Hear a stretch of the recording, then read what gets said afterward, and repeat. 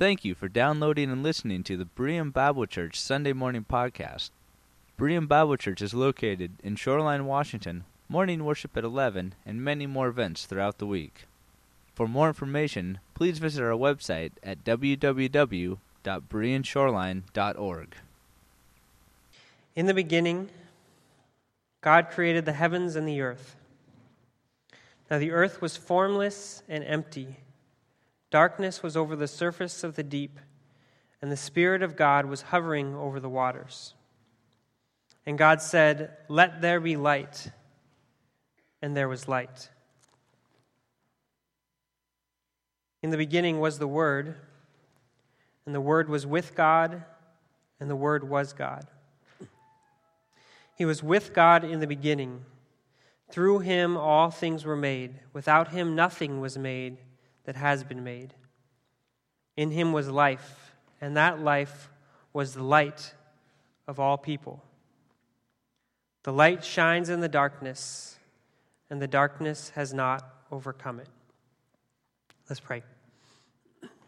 Father, as we open your word together this morning, may we hear perhaps some familiar passages in a fresh way. May we hear the truth of your gospel this morning, and may we respond accordingly, going out and sharing that with those around us. We pray this in your name. Amen. As a recap, we've already talked about this a little bit. We have finished our Advent season, and now it's Christmas time finally. Isn't that great? I know a lot of you think, well, Christmas is over because we just did that on Thursday, but Christmas has just begun. Today is the fourth day of Christmas. There are 12 days of Christmas. So if anybody, what is it today? The fourth day of Christmas is calling birds. Anybody get calling birds today? No? All right. Well, Merry Christmas. And today is the fourth day of Christmas, and we've been building up to this time. Every Sunday we've been lighting, as Jim mentioned, we've been lighting a new candle, and our wreath is filled now. Could we do a favor, Nathan? Could you turn off all of the lights?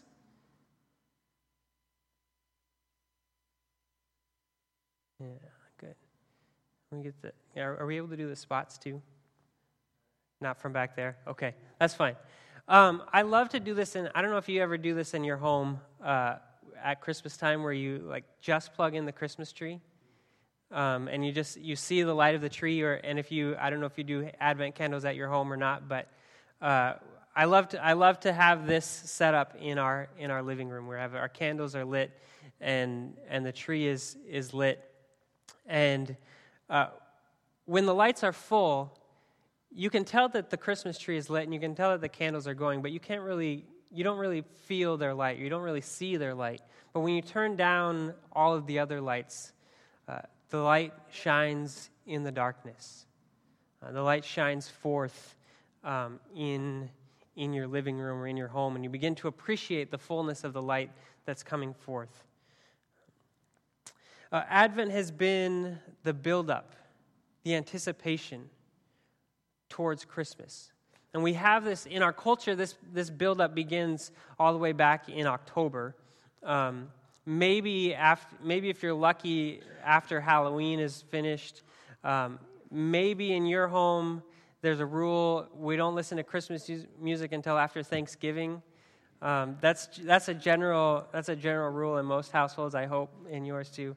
Just because you can't handle it by the time Christmas comes around if you start too soon. But one of the things that I have found as we've been thinking about Advent and Christmas, and there's often a pushback with an understanding of the way that our world celebrates Christmas, right? You feel that? You feel this tension of the commercialization and sort of just the hype of it all, and there's this call towards, well, what is it really about? And there's always this, within the church, we use this language of how do we get back to the meaning of Christmas? And what are we talking about here? For me, one of the things that I found the most helpful to do this is to celebrate Advent and Christmas according to a different calendar than what Costco tells me I should celebrate at Christmas according to. And so to allow myself to build up this anticipation towards Christmas, and then when Christmas comes on December 25th, to not just end it and put everything away on December 26th, but to continue to celebrate Christmas for the next 12 days afterwards, and to allow that celebration to order my understanding of the way that I'm focusing and entering into these stories rather than the way that the stories tell me to do it. So we've been building up with these themes of longing and of fear, of peace and humility, and then finally on Christmas Eve of incarnation, and celebrating and remembering the way in which Christ has come as a human, as a baby, born into our world, lived in our world. We've been celebrating this and preparing ourselves to celebrate. And so when Christmas comes, Christmas is the time, Advent is the time where we prepare and we get our homes ready and we do all of the work to get ready. But Christmas then becomes the time where we say, so what? So all of this is, and this I think is really, for me, where the tension comes with ending things on December 25th. There's all this buildup, and then it's like, okay, now we move on to Valentine's Day, right? And we just start, we get rid of the Christmas candy, we bring out the hearts. But to have a space where we say, okay, so what? What does this mean? Why is it so significant that Christ came? And what is it asking of us? What is our response to be? And I want us to look at Luke chapter 2 this morning to see what the so what should be.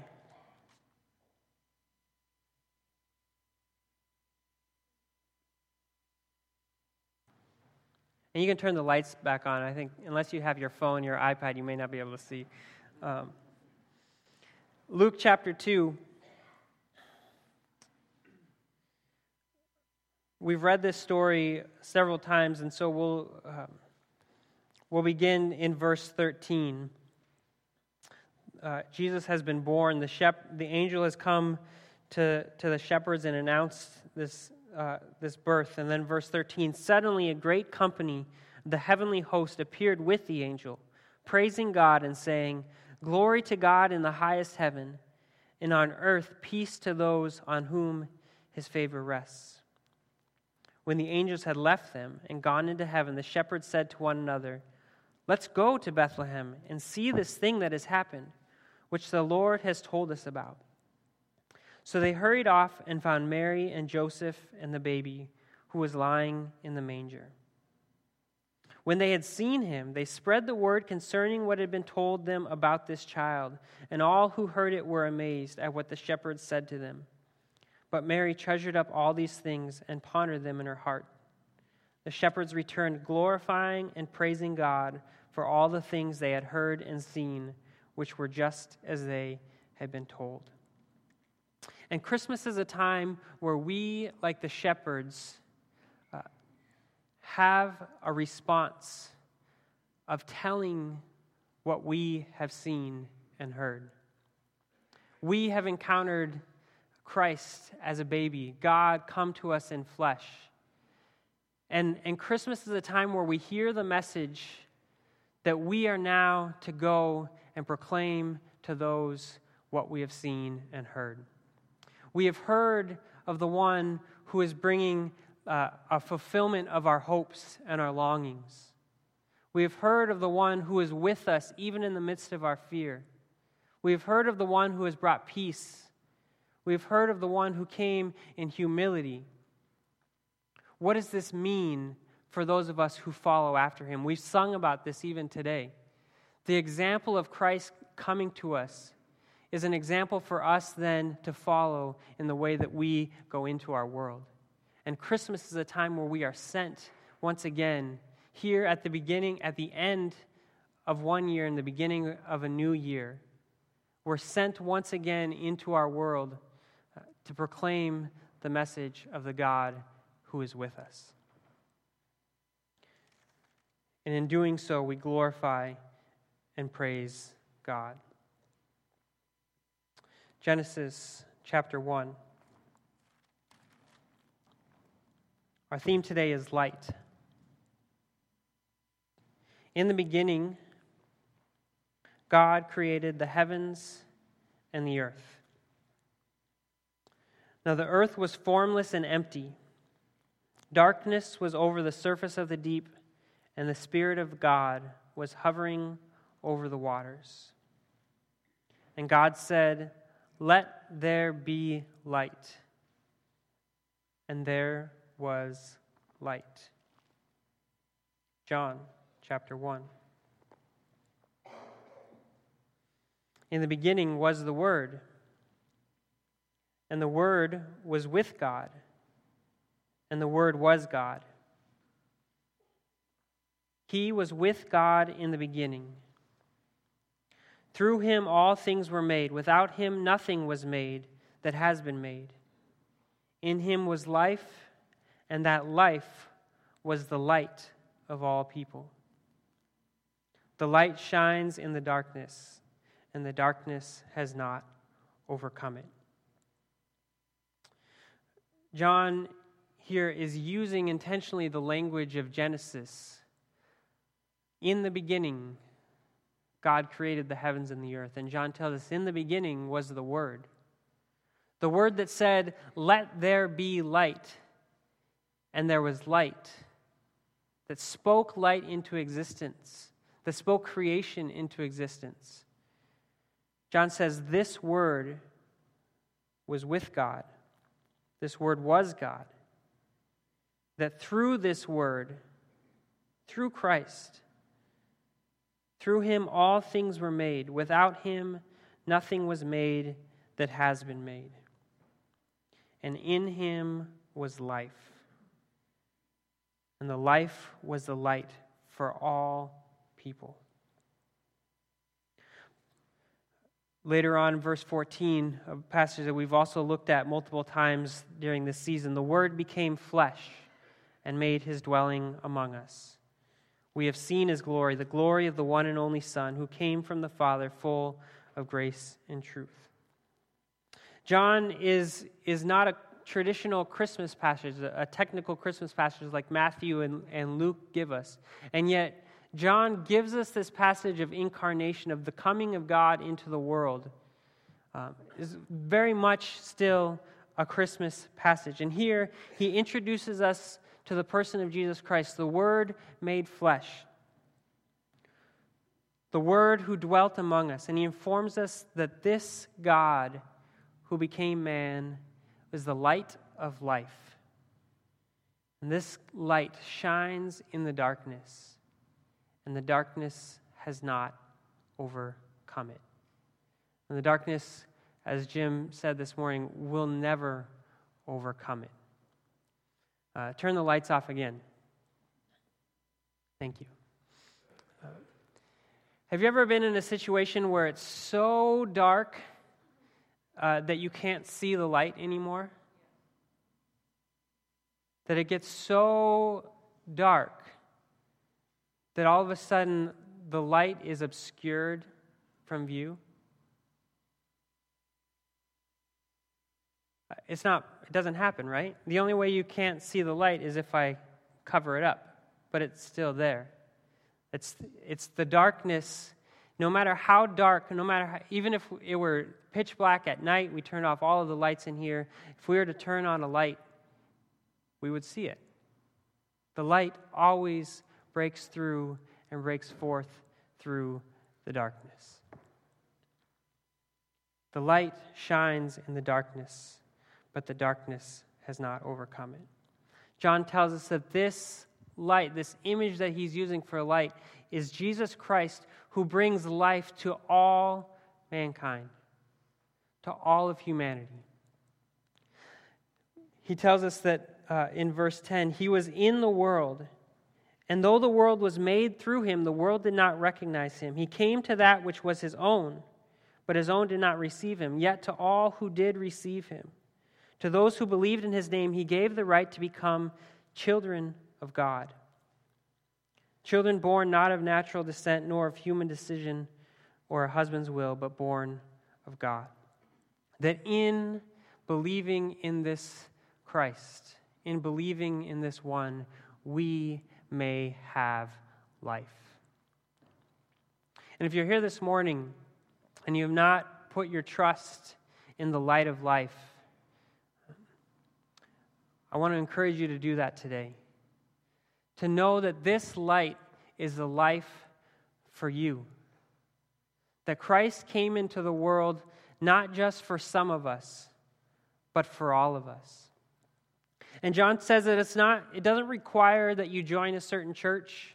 It doesn't require that you do certain things or stop doing certain things first, but it's just to believe in his name.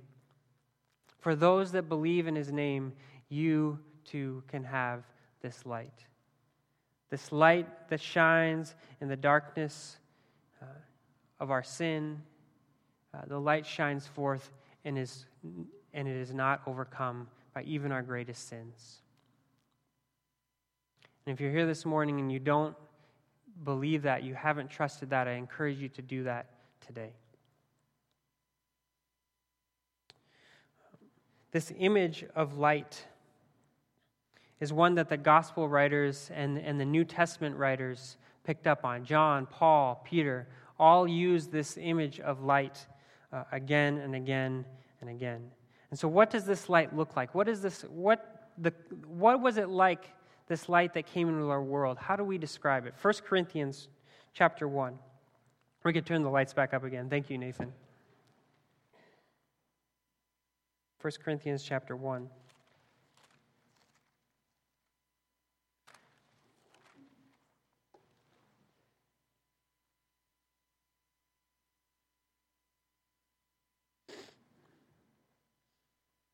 Paul tells us what it was like as Christ came into the world. For the message of the cross is foolish, verse 18. For the message of the cross is foolishness to those who are perishing. But to us who are being saved, it is the power of God. For it is written, I will destroy the wisdom of the wise, the intelligence of the intelligent I will frustrate. Where are the wise? Where is the teacher of the law? Where is the philosopher of this age? Has not God made foolish the wisdom of the world? For since in the wisdom of God the world through its wisdom did not know him, God was pleased through the foolishness of what was preached to save those who believe. Jews demand signs and Greeks look for wisdom, but we preach Christ crucified, a stumbling block to the Jews and foolishness to Gentiles, but to those whom God has called, both Jews and Greeks, Christ the power of God and the wisdom of God. For the foolishness of God is wiser than human wisdom, and the weakness of God is stronger than human strength. Brothers and sisters, think of what you were when you were called. Not many of you were wise by human standards. This is great, isn't it? If you were to write a letter, think about this. You guys are not very smart, but think of what you were when you're called. Not many of you were wise by human standards. Not many were influential. Not many were of noble birth. But God chose the foolish things of the world to shame the wise. God chose the weak things of the world to shame the strong. God chose the lowly things of the world and the despised things and the things that are not to nullify the things that are, so that no one may boast before him. It is because of him that you are in Christ Jesus, who has become for us wisdom from God. That is our righteousness, holiness, and redemption. Therefore, as it is written, let those who boast, boast in the Lord. Paul tells us that the light coming into the world didn't look like wisdom and strength and might. It didn't come in this overwhelming show of force and victory. And we know this from the Christmas story, right? That Christ came to us in the weakness and innocence of a newborn baby. I don't know how recently you've seen a newborn baby. For me, it was a few months ago. And they can't do anything. I mean, nothing, right? Like, they're just... Henry is finally 3.5 months old, and he's finally able to hold his head up, and sort of look around and starts to recognize things. But for those first couple months, literally, they just lay there and do nothing, right? Like, they can't roll around, they can't even grab things in front of their face. They start, and eventually they start to respond. And this is the power of God. We're told that this small child is the way that God comes to us. In this tiny, helpless baby, the light breaks forth into the world. In him was life, and that life was the light of all humanity. In this tiny, weak, foolish baby, the light broke forth into the world. And Paul says that it's not just in the foolishness of a baby coming to earth, but it's the foolishness of the cross. That the one that we worship and proclaim as Lord is the one who was crucified at the hands of the Jews and of the Romans. The one who was hung on a cross is actually the greatest example of God's strength. In his moment of weakness, hanging on the cross, Paul says that is the power of God. The God who came not only as a baby, but the God who came to die for us. And that in what seemed like his defeat, in his death, there actually we find his victory. That this is the light. It comes in the foolishness. It comes in the weakness. It comes in the lowly. It comes in the despised. It comes in the things that are not. These display the power of God. And that actually the coming of Christ in his humility and in his lowly state reminds us that as much as our world tells us that the things that are most true and right are found in the things that are the biggest and the best and the most powerful, that truth and righteousness is actually often found in the things that are most cast aside, the most looked over, most ignored, that oftentimes that's where God chooses to make himself known. Turn to 2 Corinthians chapter 2. We again see our response. In 2 Corinthians chapter 4,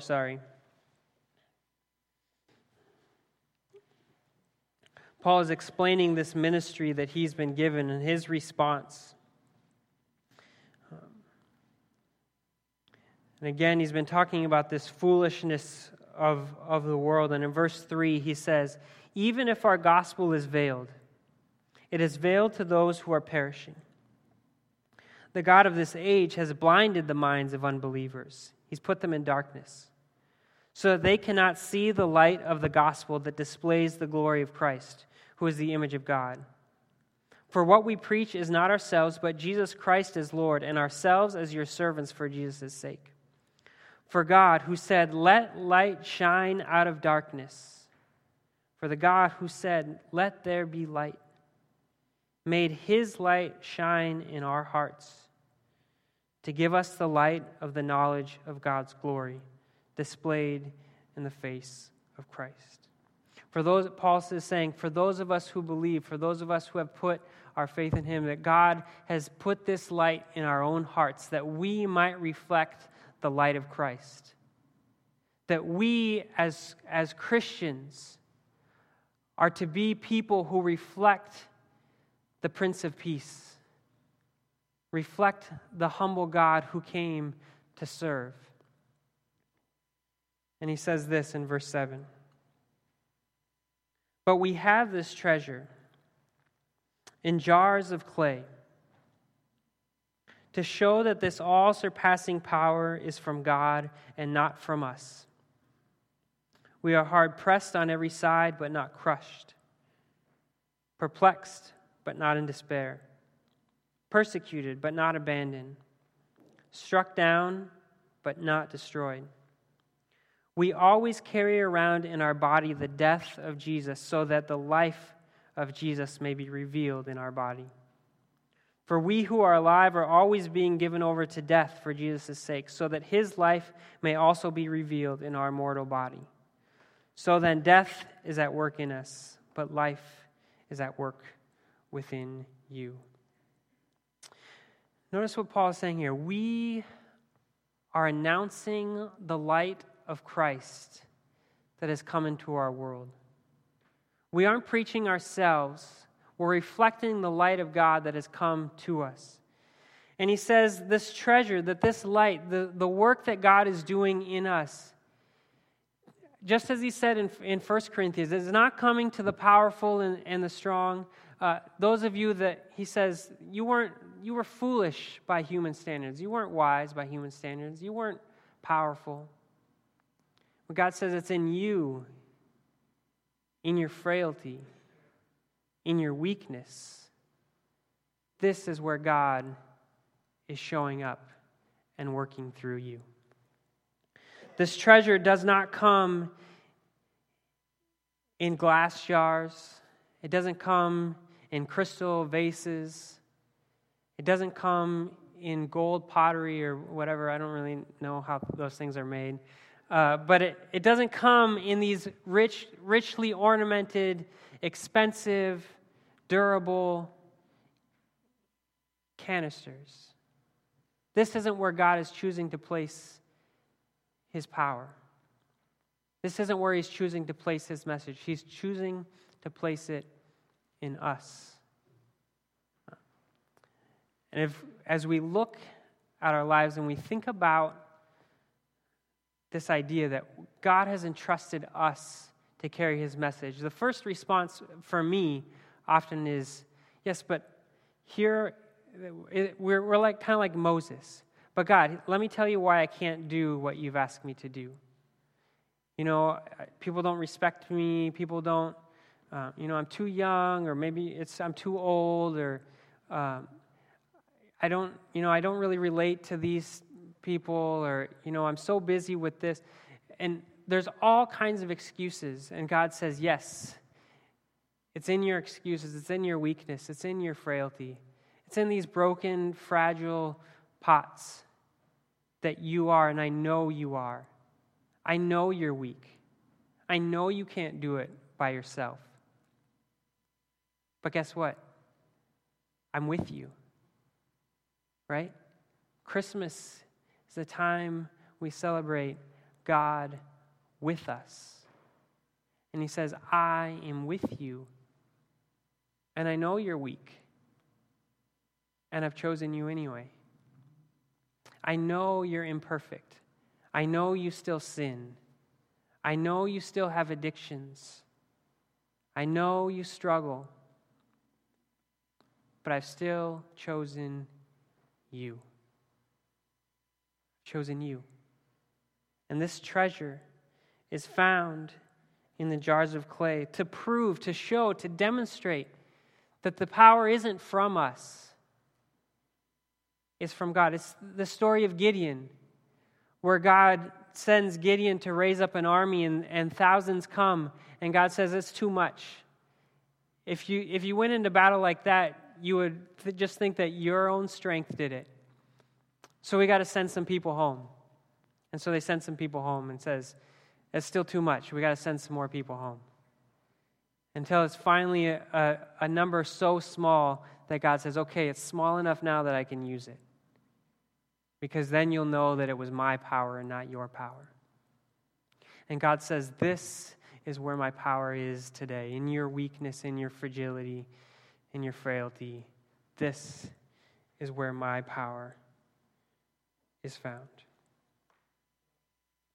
And at times, we may feel like bearing witness for Christ. continuing to live faithfully, and not just bearing witness in a presentation of the gospel, but bearing witness faithfully in our lives. Pursuing, as we've talked about, pursuing peace.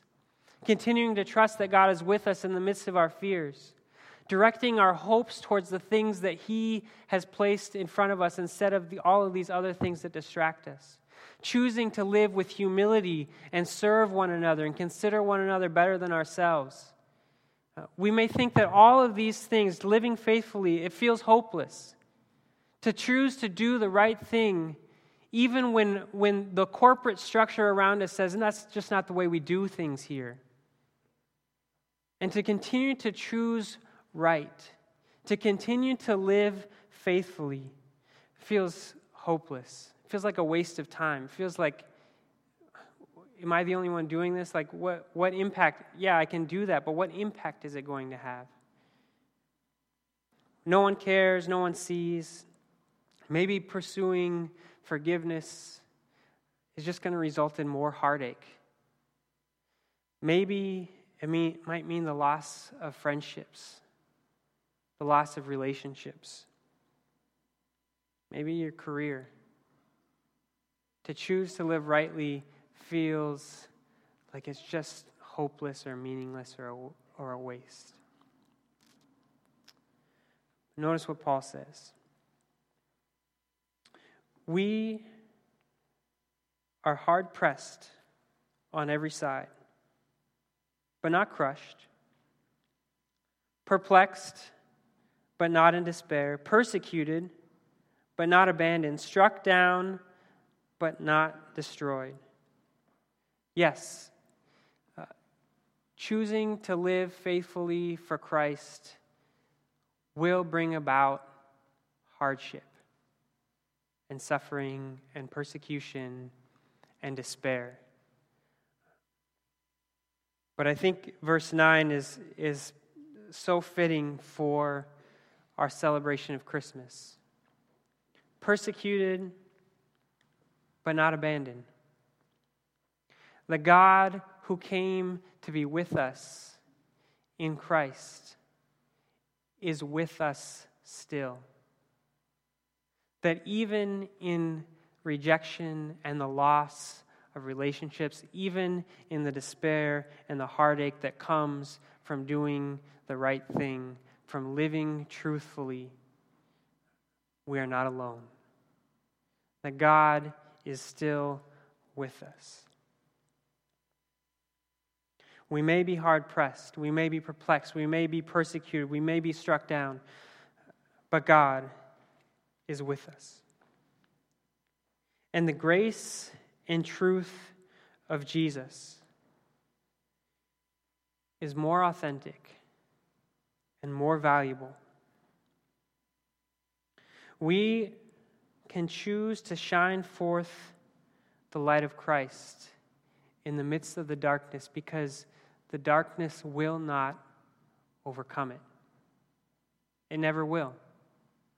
It has not, and it will not. And so we hold forth and we live faithfully, proclaiming with our lives, with our words and deeds, here is where there is life. In Christ, in this light, there is life. Here is where there is goodness. Here is where there is hope. Here is where there is security. Here is where there is peace. And here, in this weakness, in this vulnerability, this is where there is strength. That the power of God is made known in our weakness. And in our weakness there is strength. And so as we close, at Christmas we remember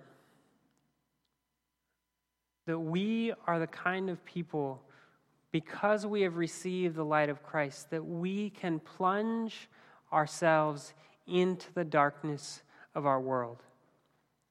that we can get in deep to where the most darkest places are because we have the light of Christ. We can move into the places of the most hatred.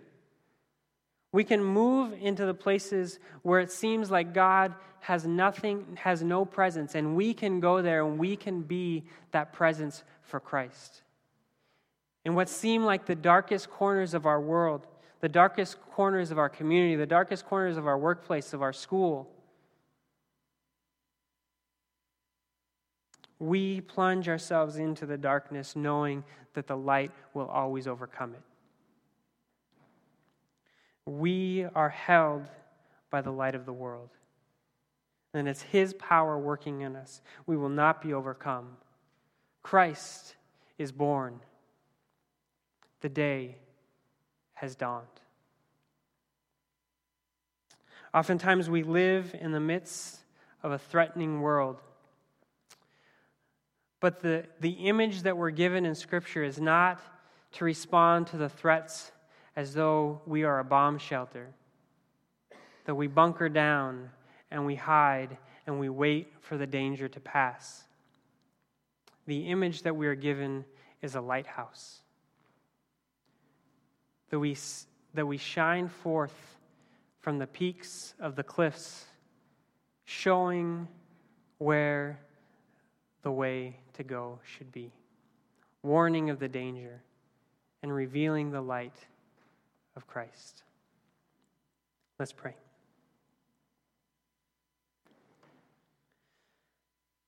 Father, we are a people, even as we have prepared and led up to this time in Advent, and we reflected on our fears, we are a people filled with fears of unknown, of uncertainty, of the consequences of what might happen if we actually choose to live the way that you have called us to live. And yet we have been reminded today, and we've been reminded this season, that you are a God who is always with us. And so we pray for courage and strength to be people who shine forth your light. We know we are weak. We know we are fragile. And you know that too. And yet you have chosen us anyway.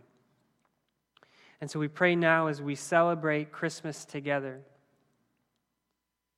and we worship and proclaim the God who is with us, the God who came to us as a baby. We pray that in our weakness you may use us, and we may have the courage to allow ourselves to be used by you to shine forth your light into the darkness. And we thank you for the promise that the darkness will not overcome it. Amen.